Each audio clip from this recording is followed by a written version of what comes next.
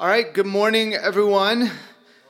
Good to see you all. Wasn't it a fantastic Christmas celebration last night? Oh, man. Okay, took a moment. No, it really was. It was great to see how creative all the presentations were for us to be able to celebrate Christmas together. For some of those of you who weren't here, you didn't get to see your parents take over Leland High School and, the most amazing, dance and choreography that would probably make you cringe, but I thought it was awesome. So what a joy it was as we've been getting the Advent videos every morning to anticipate what Christmas is all about. And when we think about the hope that we have, now it's time to totally kill that vibe, because today's message is, wow, it's one of my favorite passages in the Bible. I think it gets very deep and it goes into a dark place because that's where Elijah's at.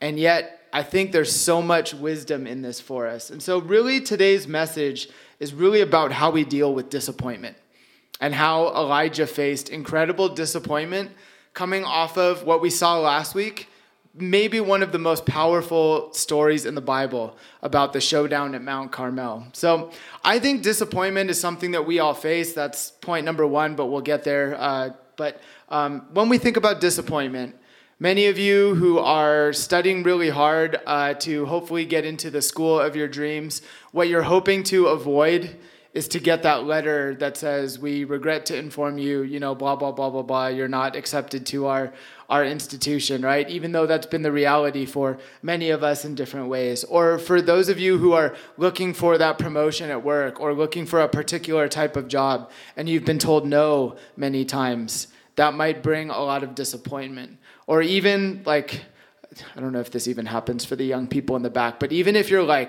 thinking about asking someone out on a date and you get all the courage to finally do it, and then they say no, and then it's a rush of emotion just kind of hits you all at once.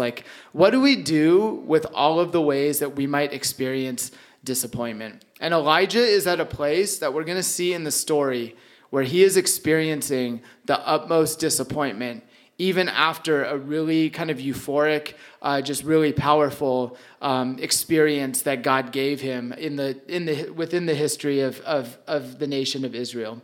And so we're going to see that disappointment, really it's a when thing and not if. It's a part of our lives. And fortunately, the Bible gives us wisdom in knowing how God wants to walk us through our disappointment. It was great to read through this passage with Daniel during this week, and the songs that we sang, I think, and what he was sharing with us about before the throne of God above, how we want to turn our eyes upward and fix our minds and our thoughts upon the Lord in the moments of disappointment, is something that you see Elijah do, but he struggles through it. And so when we deal with disappointment, hopefully we can see it's okay that it's a struggle for us, but hopefully we can see how God wants to meet us in our disappointments and help us see what he's doing and how to depend on his love and his grace in the midst of that. So I'm going to read the whole passage of what we're going to go through today. It's 18 verses, but it's really important for us to read the entire section to see what's going on. So if you've got your Bibles, we're going to be in 1 Kings chapter 19, and we're going to read the first 18 verses. And while you're turning there, if you weren't with us last week, what we saw in chapter 18 is there has been this massive showdown between Elijah, the prophet of God's people, and the 450 prophets of Baal, right? Baal was a false god, and the king and queen at the time, Ahab and Jezebel, he was the god that they worshipped, and they have this showdown where the showdown is which god can send fire down from heaven onto an altar and provide fire for the sacrifice. And if you're not familiar with the story, I urge you to go back and read chapter 18. It's a fantastic story, and God shows up in the most unlikeliest of ways when really it's 1 on 450, and Elijah proves, at least in that moment, there's visual proof that his God is the one who answers. After the 450 prophets of Baal dance around their altar, they cut themselves, they go through all these lengths hoping that their God will answer. And Daniel showed us this is how different it is chasing all the other gods of our world versus the way that the true God responds to us very powerfully. Now, after all that, Elijah finds himself in a very challenging spot, and that's where we're at. So we're going to start in verse 1, so let's read. Ahab told Jezebel all that Elijah had done, and how he had killed all the prophets with the sword.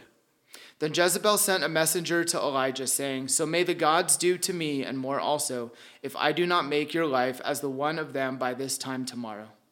Then he was afraid, and he arose and ran for his life, and came to Beersheba, which belongs to Judah, and left his servant there.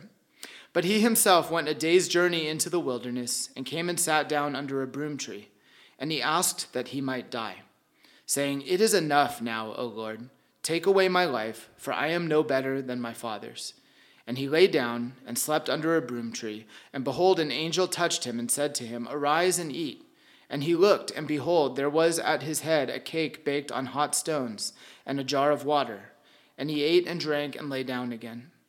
And the angel of the Lord came again a second time and touched him and said, "Arise and eat, for the journey is too great for you." And he arose and ate and drank, and went in the strength of that food 40 days and 40 nights to Horeb, the mount of God. There he came to a cave and lodged in it. And behold, the word of the Lord came to him. And he said to him, "What are you doing here, Elijah?" He said, "I have been very jealous for the Lord, the God of hosts. For the people of Israel have forsaken your covenant, thrown down your altars, and killed your prophets with the sword. And I, even I only, am left. And they seek my life to take it away." And he said, "Go out and stand on the mount before the Lord." And behold, the Lord passed by, and a great and strong wind tore the mountains and broke in pieces the rocks before the Lord. But the Lord was not in the wind. And after the wind, an earthquake, but the Lord was not in the earthquake. And after the earthquake, a fire, but the Lord was not in the fire. And after the fire, the sound of a low whisper. And when Elijah heard it, he wrapped his face in his cloak and went out and stood at the entrance of the cave. And behold, there came a voice to him and said, "What are you doing here, Elijah?" He said, "I have been very jealous for the Lord, the God of hosts. For the people of Israel have forsaken your covenant, thrown down your altars, and killed your prophets with the sword. And I, even I only, am left, and they seek my life to take it away." And the Lord said to him, "Go, return on your way to the wilderness of Damascus. And when you arrive, you shall anoint Hazael to be king over Syria, and Jehu, son of Nimshi, you shall anoint to be king over Israel. And Elisha, the son of Shaphat of Abel Meholah, you shall anoint to be prophet in your place. And the one who escapes from the sword of Hazael shall Jehu put to death, and the one who escapes from the sword of Jehu shall Elisha put to death. Yet I will leave 7,000 in Israel, all the knees that have not bowed to Baal, and every mouth that has not kissed him." This is God's word. Let's pray. God, we thank you that you are a God of wisdom, but God, that you are also a God of love. And Lord, in the moments where we might find ourselves in a similar place of discouragement that Elijah, that we just read about your prophet Elijah, Lord, I thank you that you've given us these truths to see how you are with us in our disappointment, and how you want to point us to truth when there are so many lies that are easily believed by us, God, when we go through our doubts, our discouragement, and in the low moments of our lives. So, Lord, I pray that you would be opening our hearts, God, that we would receive your wisdom to see that when the disappointment comes in our lives, Lord, that we would be able to see who you are, how good you are, and what you're doing. And Lord, that would help us just put the disappointments and the challenges that we face here on this earth into their proper context, and to see how you are with us in the midst of them, and to see how that is good news for us. So Lord, we just thank you that you've given us your word, and I pray that you'd be opening our hearts to hear what it has to say to us this morning. We love you. We pray this in Jesus' name. Amen. All right, 18 pretty powerful verses. I'm going to do something very ambitious this morning. We're going to see 5 things in this passage. You might be saying, Dan, like when you guys do 3 points, sometimes you preach for like an hour. So don't worry, we're going to move quickly through these things. But I think all 5 of these truths that we see in this passage are actually very important for us. So what we just read, these are 5 things that are going to pop up out of the text. We're going to see that everyone gets disappointed, and how that relates from the fact that it comes to Elijah. And in that disappointment, we're going to see that God cares about us. But in the disappointment, we're also going to see that there is this temptation that we have to believe in lies that can dwell in our brain and can really sabotage our thoughts and then even our actions and how we might be going about life. And then finally, we're going to see how God brings both purpose and truth out of the disappointments that we face. All 5 of these things we see on display in this passage. So the first one we see is that everyone gets disappointed. What is Elijah's disappointment that we just read? The first couple verses give us the context. This is right after the showdown he's had with the prophets at Baal. And so if you think about it, Elijah has just had a really amazing and powerful experience with God. I shared the context. There was this challenge. God showed up. They put many of the prophets of Baal to death. And hopefully, from Elijah's perspective, and for anyone who believed in the God of Israel, they were thinking, this is going to be a turning point for us, for God's people. Where God showed up powerfully, we experienced it really powerfully. Now this is going to be a turning point. And then Queen Jezebel basically says, okay, now I'm going to put a price on Elijah's life. And this is not what Elijah was expecting to happen. He thought, we've won the challenge. People got to see that there's the one true God who actually sent fire down from heaven. And we put many of the prophets of this foreign god to death, which sounds a little violent, but in a kill or be killed, very violent society, this was a normal part of the Old Testament, and God's people were constantly at war and at these threats of the other nations and other gods. And so Elijah thinks, hopefully we can get back to the stability that we had under King David and King Solomon, many of the situations that we saw in the earlier parts of our series in the book of 1 Kings. And yet, here he is, incredibly disappointed because now he fears for his life. It's been a while since we've had a youth retreat. When I was your guys' age in high school, we would love going to our youth retreats because we called it was like a mountaintop experience where you feel closer to God for some reason. I don't know if it's the songs that you sing or being around your brothers and sisters in Christ and living with them for a couple days or hearing really powerful messages, but it feels more powerful than what your day-to-day is like. And what we quickly realized as we went through high school was there was this term that we kind of gave our retreats or the post-retreat called the post-mountaintop experience. Now, we're not going to deal with acronyms or other things that might stand for, but that was something that we often found was true for us. We would experience God's power at the retreats, but then we would come home and then maybe we need to change the dates because it's like youth retreat is like right before you guys all go back to school. And then it's like, as soon as you come back home, it was like, yes, God did all these powerful things. And then it's like, wait, how much of my summer homework have I actually done by this point? And how much do I have left? And our minds immediately are on other things. But that should actually be instructive for us to see how quickly we can turn our attention from God to something else, right? And so year after year, we tried to think, what can we do to prevent this from happening? How can we maintain the fire that we experienced, like the powerful presence of God? How can we maintain it? And really one thing that, as Daniel and I were reading this passage, and also I think the more that I've experienced as I go through life and as I get older, I see life is not 100% of the time youth retreat and powerful euphoric experience with God. That's just not what it is here on this earth. If it was, then there would be no heaven for us to look forward to, if that makes sense. That's what we have to look forward to. The 100% of the time experiencing God's power. Now, that doesn't mean there aren't really important truths for us to learn. But hopefully we can see there will be ups, there will be downs. And it's true for Elijah here. Now, when Jesus takes his inner circle, Peter, James, and John, up on the mountain, and they experience the transfiguration, where Jesus is glowing before them and they get to see the power of God on display. The two other figures that they see with him are Moses and Elijah, right? So Elijah is one of the most well-known prophets of the Old Testament. And for great reason, because look at what we got to see on display in the last chapter. But if it's true that Elijah would have these really high highs and these really low lows, like we see in this passage, then hopefully we are not of the mind that we think our life will always be 100% spiritual highs where everything is going well.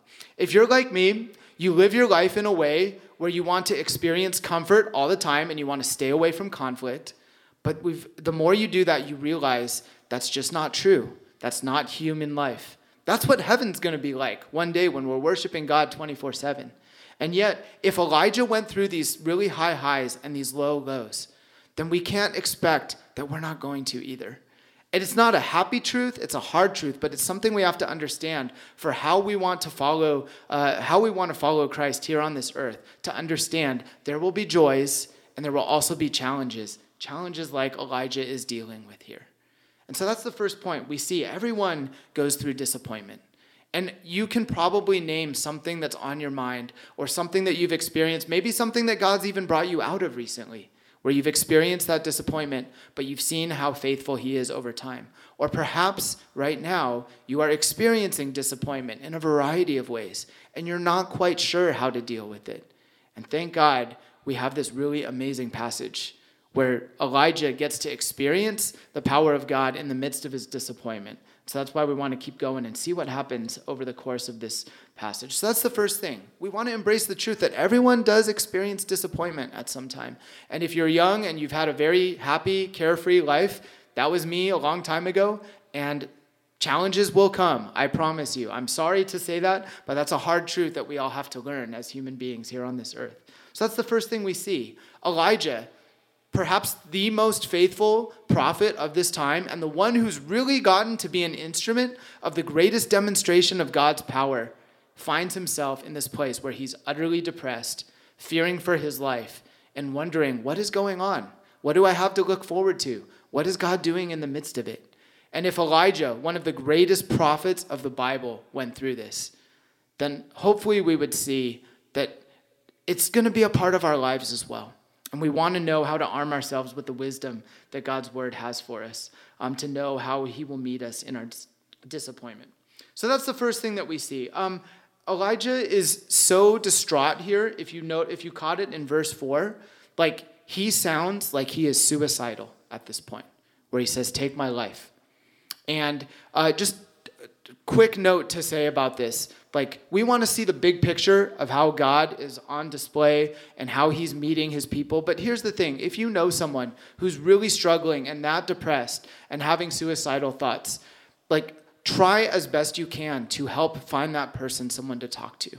Or if that is you, I hope you would know there are people here in this church. You could talk to myself. You could talk to Daniel. You can talk to someone else that you know here who you trust and who you feel safe with, to at least hear about what's going on, because we know there are many things that can discourage us and disappoint us, and that disappointment, as we're going to see for Elijah, can spiral into really low places, and hopefully we can know that one of the gifts of the body of Christ is how we can support one another in those ways. And so I don't want to spend a ton of time talking about that, but it's just a way of saying Elijah is so depressed and distraught at this moment that he doesn't want to live anymore. And if that's someone you know, maybe pray about how you might be able to support them. Or if that's you this morning, reach out for help, because there are people here who want you to see how much God loves you and how much he plans to just show up for you in a variety of ways. And there's wisdom here that hopefully could speak to us if we're in that really discouraged place. But sometimes when we're in that moment, we have no idea how to get out of it and we need help from someone else. And I would encourage you just to ask someone if you think you need that help. And so we see that Elijah, the greatest prophet of his generation, is not exempt from these hardships, from this disappointment. And so you have to think that at this point, Elijah wonders if anyone cares about his situation. And what we're going to see is God does. And that leads us to the question of how. And the second point for this morning is to see how God cares about us. I wanted to give that like a more profound kind of title, but I couldn't think of one. But we're going to see it on display here in a very simple way. And we see that starting in verse 5. So Elijah, in his despair, he falls asleep, right? And then out of nowhere in verse 5, you see there's an angel there that says, "Get up and eat." And he looks, and there's food. There's a cake baked on hot stones and a jar of water. And he eats and he drinks and he lays down again. And then later on, the angel of the Lord comes and the same thing happens, right?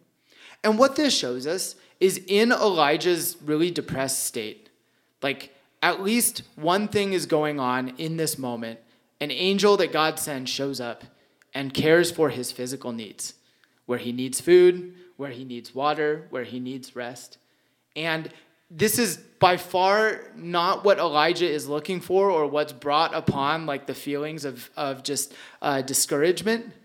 But as we know, as human beings, we have our basic needs where we need to eat, where we need to drink. And when we are oftentimes very depressed, that's something that can happen to us, where we forget to eat, where we forget to take care of ourselves. And hopefully that's where there's someone else in our lives, maybe in our family or someone else who can help care about us in the most basic of ways. And I know in times, even in recent times, where I've gone through the deepest moments of just of discouragement, it's been amazing when someone from church has shown up at my house with food for me to eat. And even though I wasn't hungry because my mind is focused on all kinds of other things, I find later on how thankful I am that someone would care for me in that way. And that shows us here that even though Elijah is in this really dark and discouraging place, God sees his physical needs and cares for them. Now, this is really where you see kind of the maternal love of God that's kind of expressed through these angels. And I don't know, you college students who just came home, I would suspect one of the first questions when you came home was your mom asking you, are you hungry? Right? Because that's just a normal part of family life. And that's the way our mothers care for us, where there's the very basic physical need where they can say, are you hungry? It's amazing how, dinner time when you're in high school is at a set hour, because that's what's supposed to be healthiest. You eat dinner at 6 or 7 o'clock or something. They've done scientific studies on all that. But then if you live on the East Coast and your parents pick you up at 10:30 p.m., they'll immediately take you to In-N-Out, and, eating at whatever ungodly hour all goes out the window because they want you to be satisfied. They want you to be healthy, right? It's a way where God is caring for Elijah in this moment. While I was in seminary, my main area of ministry was leading Bible studies for our college group at our church, and all the students came from UCLA. There was a day where we were all gathered watching the first football game of the season, and all of a sudden there was a phone call, and one of the members of our Bible study, who was a college student, he found out over the phone while we were watching the football game that his older brother had just committed suicide. It was really sad. It was a very shocking thing, and he didn't know how to respond, and he didn't want to make a big deal out of it because there were so many people there. But he told one of the guys he was closest to, and he came and pulled me aside, and he said, "Hey, we need to go and just sit with him and care for him."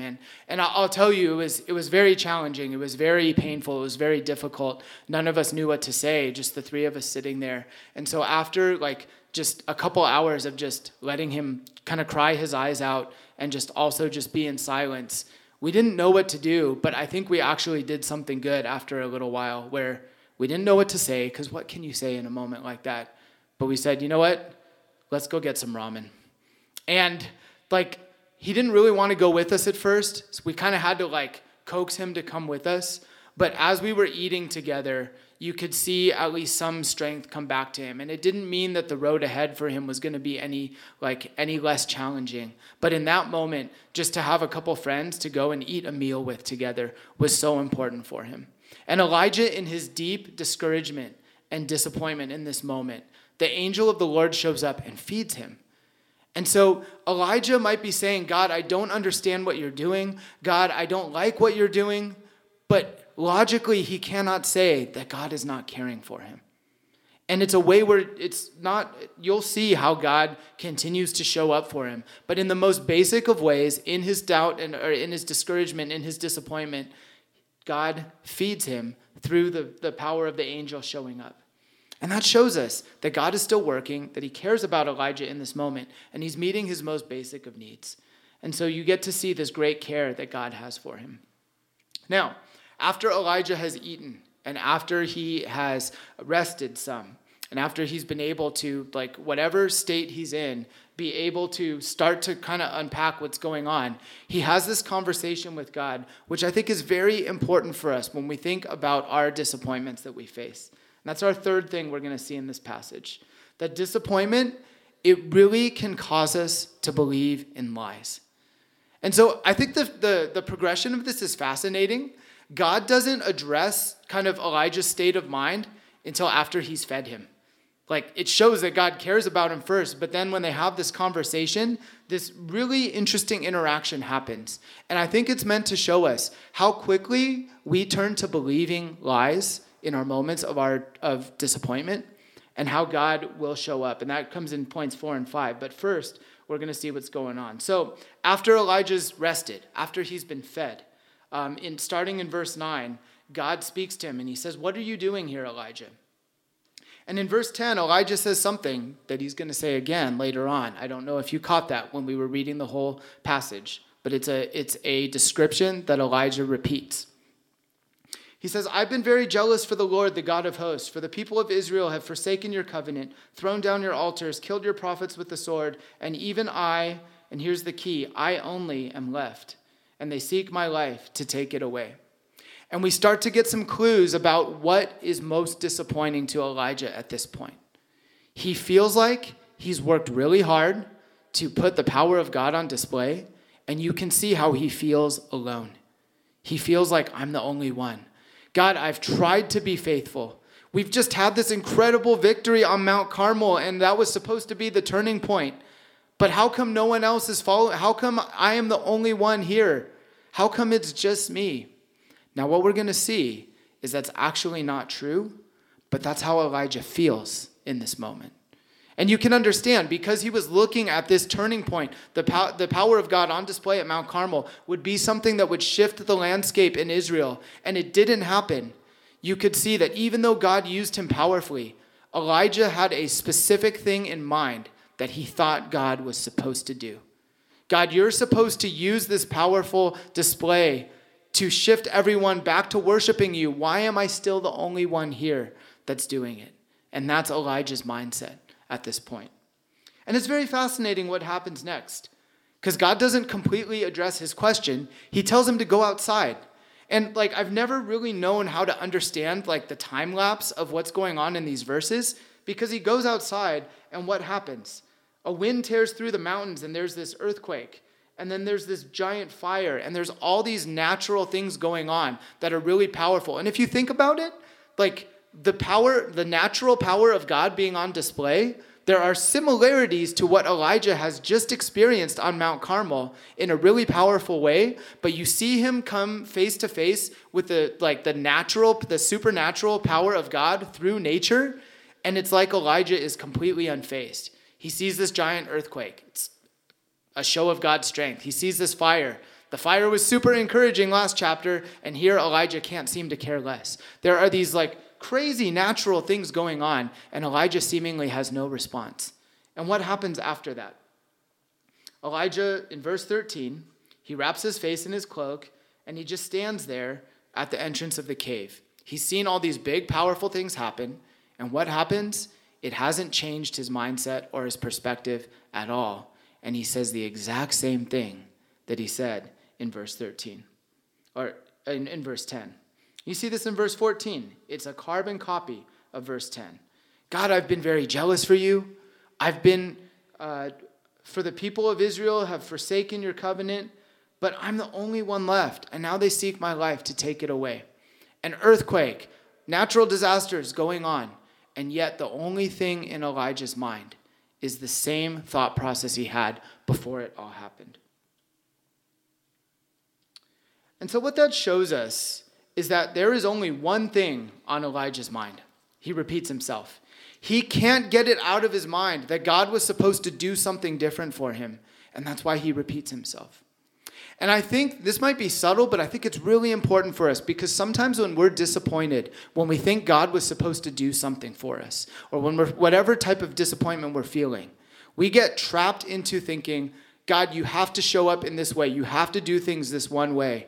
And we start to repeat ourselves.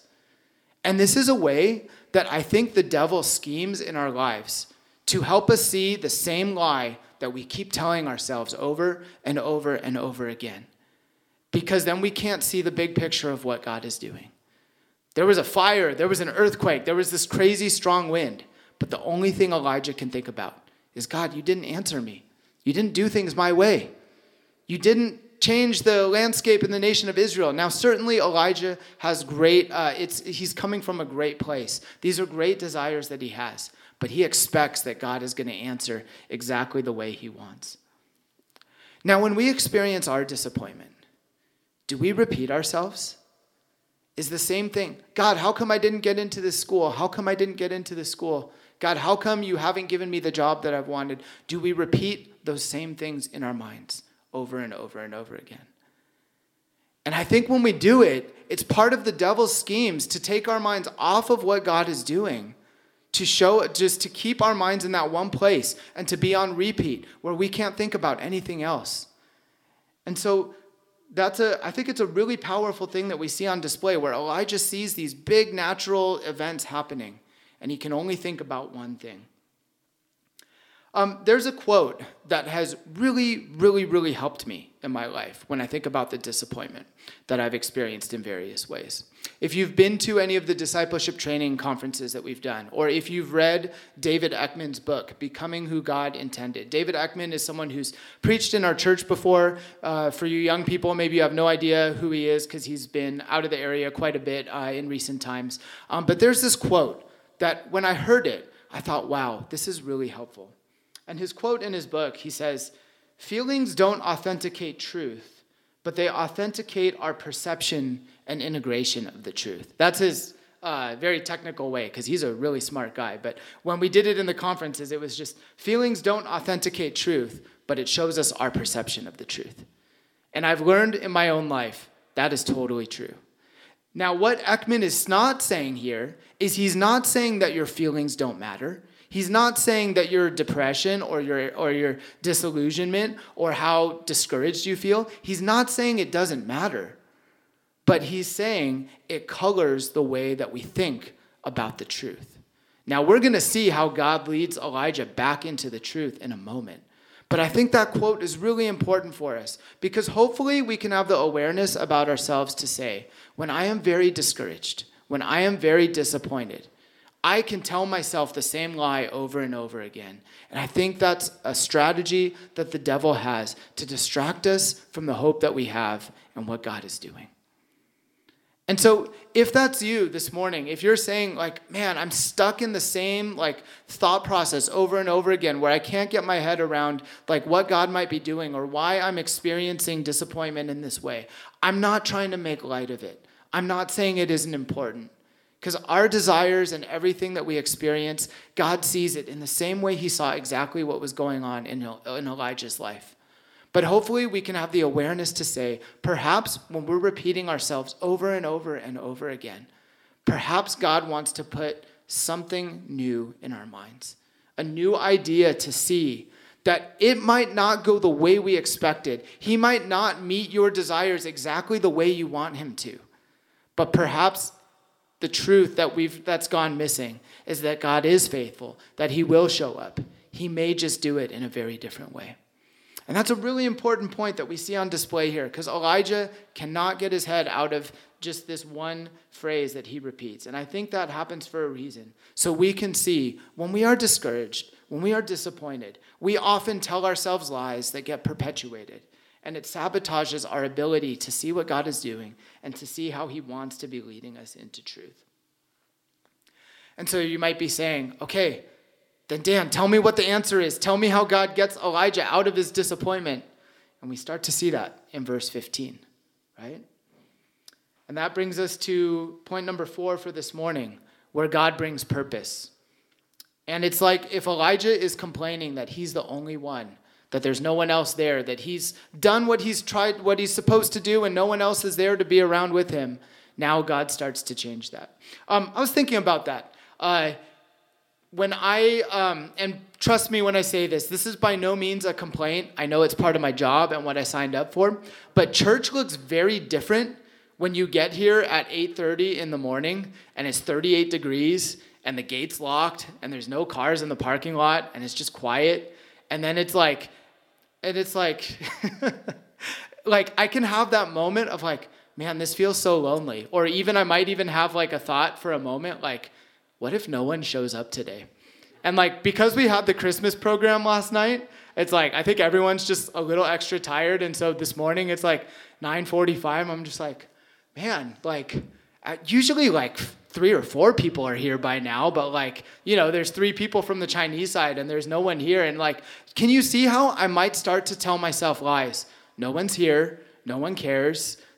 I'm the only one.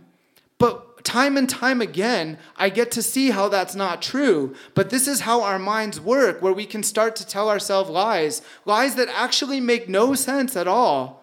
But we can see this is the trick that the devil wants to play on us, where we might think, he gets us in this frame of mind where we think, I can't see anything good that God is doing. I can only see like what it's like right here. You should see Friday nights before the pandemic. Like we advertise, we start like youth group and all the fellowship groups at 7:45 and it's like 7:43 and I'm like, why am I the only one in this building right now? And it's like, have you ever been here at church at night?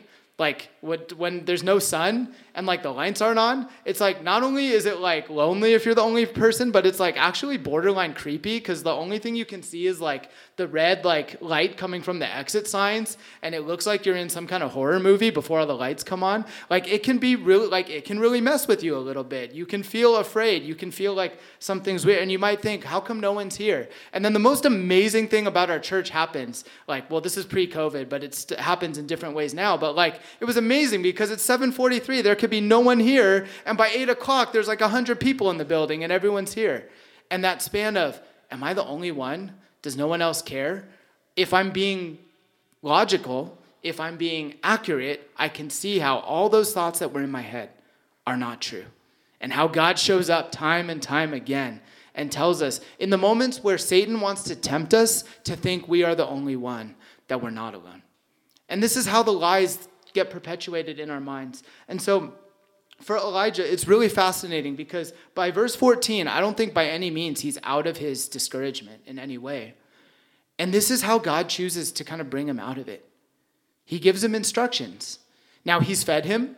He's had a conversation with him. So that shows us some some characteristics that would be good for us if we're trying to care for someone who's deeply discouraged. Like feed them, talk to them, listen to them. Like those are all important. But God doesn't stop showing Elijah his purpose. And that's what happens next. He says, go back on your way to your wilderness. I know your life is in danger. I know the king and queen are trying to kill you. But go and anoint the new people who are going to be a part of this ministry. Elijah, if you think you're the only one, let me show you how Hazael and Jehu and Elisha are people that you are going to raise up so you can see you're not the only one. Now, God hasn't really addressed exactly what Elijah's feeling. He actually does that after, and we're going to see that in point 5 in just a moment. But God cares for him, feeds him, has this conversation with him. But it's like God is not derailed from his plans, where he says, Elijah, you're going to get to see how this was the plan all along. And just be patient in your doubt and in your disappointment and in your discouragement, but go stay the course. Go anoint a new prophet. Go raise up other kings and leaders who are going to help you and see what that leads to. And so that's a really amazing thing because it's a way where God is gently moving Elijah forward. And even though Elijah is deeply discouraged, God is giving him the invitation and the opportunity to say, don't give up. Go find the help that you're looking for. It's there. These are the specific people I'm even pointing you to. And I think that's really powerful because it shows how God is giving him instruction for actually, do you see how God is actually answering what he probably wants the most? If his deepest discouragement is that he feels like the only one, God is saying, go and anoint these new people. They're going to help you into where I am moving the nation of Israel towards. It's a really powerful thing. And so God restores his purpose after he cares for him and after he has this conversation with him in the midst of the cave. And so finally, that brings us to the last part of the passage. And this is where I think God actually addresses the lie that Elijah's been perpetuating in his head. Elijah has said twice, I'm the only one. No one else cares as much as I do. And God is saying, well, first, go and raise up a couple more new helpers to be a part of this ministry. And then in verse 18, let's read verse 17. It finishes up this kind of call to go and anoint the new kind of members of his team. But he says, and the one who escapes from the sword of Hazael shall Jehu put to death, and the one who escapes from the sword of Jehu shall Elisha put to death. These are your helpers that are going to be a part of what you're doing. He says, yet I will leave 7,000 in Israel, all the knees that have not bowed to Baal, and every mouth that has not kissed him. I find it amazing that God saves this piece of information for the end of this interaction. Because what God is saying is he's saying, Elijah, you are complaining that you're the only one, but let me show you how much more that was actually not true. There are still 7,000 other people who continued to worship God, who didn't put their allegiance towards Baal. And I want to call your attention to that. I find it amazing that God brings that kind of truth nugget after he says, go and anoint these new leaders. Because God could say, let me show you why you're wrong. No, he says, go and continue to make more disciples, to find more leaders, to find more helpers. And then at the end, he says, by the way, there's also 7,000 more who have not bowed the knee to Baal. And it's a way where after he's given Elijah a renewed purpose, he says, now let me show you why your thinking was not accurate. You are not alone. There are 7,000 others. You may have felt like you were alone in that moment, and I'm sure he did. But it's God's way of gently trying to show him, you're not alone. There's actually 7,000, which at this point in the story would be a decent number given like the state of Israel at this time. And it's an amazing way that God is showing Elijah that his feelings weren't accurate. There were more than he thought. And I kind of liken that to like what my experience is like if I'm sitting here at church by myself to like a little bit later, God is showing me, Dan, all your doubts and all your worries that no one's going to show up. Like, do you see how that's never been true? Do you see how people always show up? How people are here to worship God and how it's an amazing thing? And after the year that we've had, the year and a half that we've had, what a blessing last night was to be able to celebrate Christmas all together. The singing, the dancing, the funny videos and everything, to see how we've been separated in ways we've never been before because of the pandemic, and yet the body of Christ is still intact and still able to worship God together.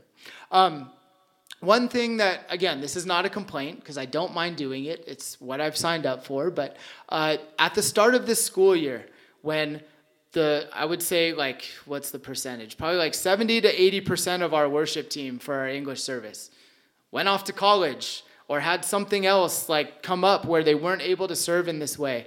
It's like Daniel's doing songs, even though that's like he's like, try not to ask me, even though it sounds amazing and I love it. It's great. But it's like there are times where it's definitely far more encouraging for whoever's doing music. It doesn't matter who it is if they're not by themselves, right? If they're not the only one. And so for me, it's like when I was starting to wrap my head around, okay, there's going to be a lot of Sundays coming up. It's just the natural kind of progression of where our church is at right now, where there's going to be a lot of Sundays where maybe I'm doing music by myself and I just have to get used to it. It was so heartwarming for me in the middle of October where I got a message from Peter Chong. And he said, Dan, I'm home. Can I come play keyboard on Saturday morning or Sunday morning? And it showed me like all the thoughts that like, oh man, here comes like 3 months straight of only me, Daniel or Tammy doing music by ourselves for like the foreseeable future. And all of a sudden, like God reminds me, no, it's not just you. Like that might be your thinking, but you might be thinking too small. And let me show you how I have other plans that you might not be able to see. Or after youth group, it's been weird because we've been back in the building for only 2 weeks.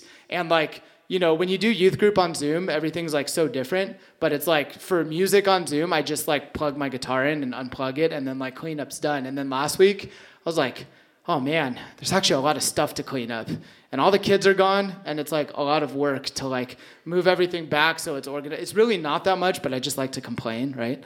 But then this past week, we had a bunch of our college students show up who wanted to help. So it wasn't just like 2 of us, it was actually 5 of us doing music together.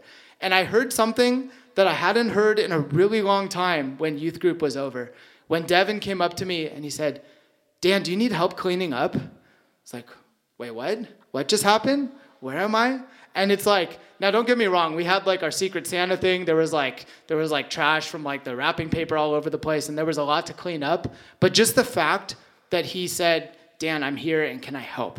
Was like so encouraging to me, right? Now, look, I'm not saying this is it like, okay, now you all have to like come help me with like every single thing. That's not why I'm saying this. I'm saying this just simply to show sometimes there are lies that we tell ourselves that get caught in our brains and we don't see the big picture of how God is trying to show up for us over and over again. And this morning, if you're in a place of disappointment, if you're in a place of deep discouragement, I just want to urge you to be patient and see how you might not be seeing the big picture and how God wants to bring you out of the lies that we might be telling ourselves or that other people might be telling us, to see how he's going to show up for us in ways that he's actually proven that he's done it over and over and over again, because that's who our God is. We will go through disappointment, but let's allow God to meet us and care for us in those moments. And when the disappointment comes, let's do our best to discern what comes from God and what's coming from the enemy, and to see how he will move us forward into truth and purpose. There's so much amazing wisdom in this interaction Elijah has for how God wants to meet us in our disappointment. And I pray that that would be true for us as we live our lives with him. Let's pray together. God, we thank you for your word. God, we thank you that you are a God who, especially as we remember what Christmas is, that you've demonstrated in the most powerful ways. God, that you love us and that you want to be with us. And that we see that in how you sent your son Jesus to this earth. And we remember that that's what Christmas is all about. And Lord, in the moments where we are tempted to think, God, I'm alone. God, no one cares about me. God, I pray that you will be bringing us into truth, and not only truth, but also your purpose of how you're leading us, where you're leading us, and how you're going to show us time and time again that you're faithful, that you're going to show up in so many ways. It may not be the ways that we expect, but God, you might be wanting to teach us something new. Lord, for those of us who are trapped in a web of lies this morning, God, I pray that we would allow your word, that we would allow your body, that we would allow your Holy Spirit to lead us into truth, to see how faithful you are, how you show up time and time again. And Lord, we thank you. We know this is only possible because of your amazing love for us. So we thank you for that this morning. And God, I just look forward to the ways that you will be leading us into your truth and to see how powerful that is in our lives. We thank you for this time. We love you. We pray this in Jesus' name.